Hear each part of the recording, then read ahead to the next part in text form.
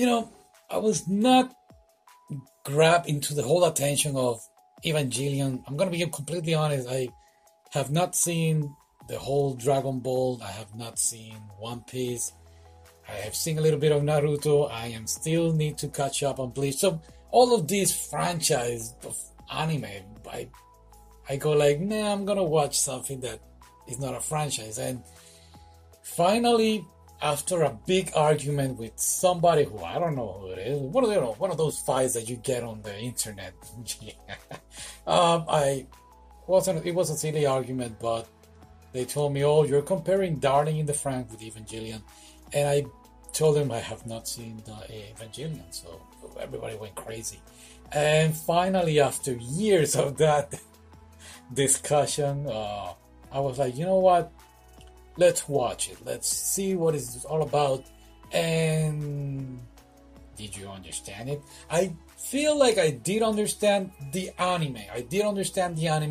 My mistake is that I went online and I was like, I type in which order should I watch Evangelion, and then I found this guy who said watch this episode first and then watch the movie and then watch the episodes and then watch the movie, and that what got me confused because we saw the anime completely and then went back and rewatched the anime and then the movie, a couple of episodes, then the movie 2, and so on, and I was like, what the heck is going on? That was my mistake. My recommendation would be watch it the way that it came out, the order that it came out. The maker did it on that purpose, and yeah, go ahead and enjoy it, and then I believe you're gonna be satisfied. Proudly, I can say I understand it, but then I was like, oh, let me look for more information. That's when I got confused. Yeah. But I did like to take that. It's open to interpretation. Everybody will come on with their own conclusions, and this is what I really like about this series. I felt like I'm very happy to saw it now, not back in the 96, 94. 94 was the manga. Now I'm very happy to watch it now that the way it came back in the 90s, because first of all, I believe I would have forgot about it. Not forgot about it, but like I wouldn't have anyone to talk to about it. And this show is so deep, so emotional, covers so much about disturbing stuff, suicide. Yeah, great time. I mean, I have watched, what was it? Your Name? No, Asylum Boys, Orange. That they do talk about suicide, but this anime is very, very in a way disturbing. I mean, I probably going back to when I was in high school and the things that I passed after high school. If I watch this, I will definitely consider it. So you have to be careful.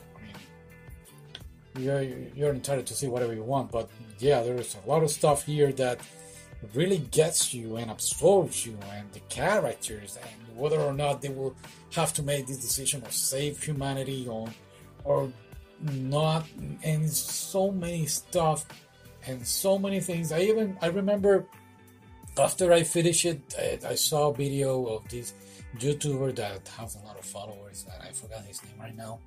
Just put it on this. Yeah, I will put it on the description. And he was right. This is something that is not for you to understand. Like, oh, who is the main villain? Who is the bad guy? There is no why. This is something that you need to sit down and try to enjoy it the best way you can, and trying to understand the characters. There is, there's college out there that it will grab you in a class. Oh, let's talk about this poem, and then what do the author meant with this line in the poem? And you go like, are we really gonna waste time on this? This is one of those animes. You have to watch it and go like, there is so many themes, there is so many symbolisms. You can take years analyzing characters. In fact, people are still out there talking about it. I am talking about it now in 2023, and I should have done this, whatever, when you open your pocket. Yeah, but whatever. I did it now. This is one of those animes that, yes, I need to go back and watch it. We were watching Maison Ikkoku And after watching, finish it, I was like, what do I want to watch now? You know what? Let's finally watch Evangelion. Let's do it. And I was so into it. I believe movie 3 plus 1.1. They don't want to say number 4. They don't want to say it, man. But I really like the movie 3 because if you have not seen the series, I like the fact that they went and explained the whole thing, and it was so fulfilling that end. It's like I was saying, art, a work of art takes time, and this anime is a work of art because it took time to build it up, take you where it wanted to take you, and give you that ending. To me, it was beautiful, was very, very fulfilling, and it's like life. Life problems takes time to resolve, and this anime, it took its time to give you the ending that the author felt that, hey, this is the ending that I'm gonna give you, and I guess it's up to interpretation. I really like it. We can talk about whether or not Kaoru and Ryoji were gods. I believe they were, gods in their own way. That's the ending that I get. The whole father and son situation, again, Shinki and his father, and his obsession with Rei, I was like, oh, that's why. Oh, I did get that for a while. You did? No, you're so smart. I know. But the whole thing is just very well done.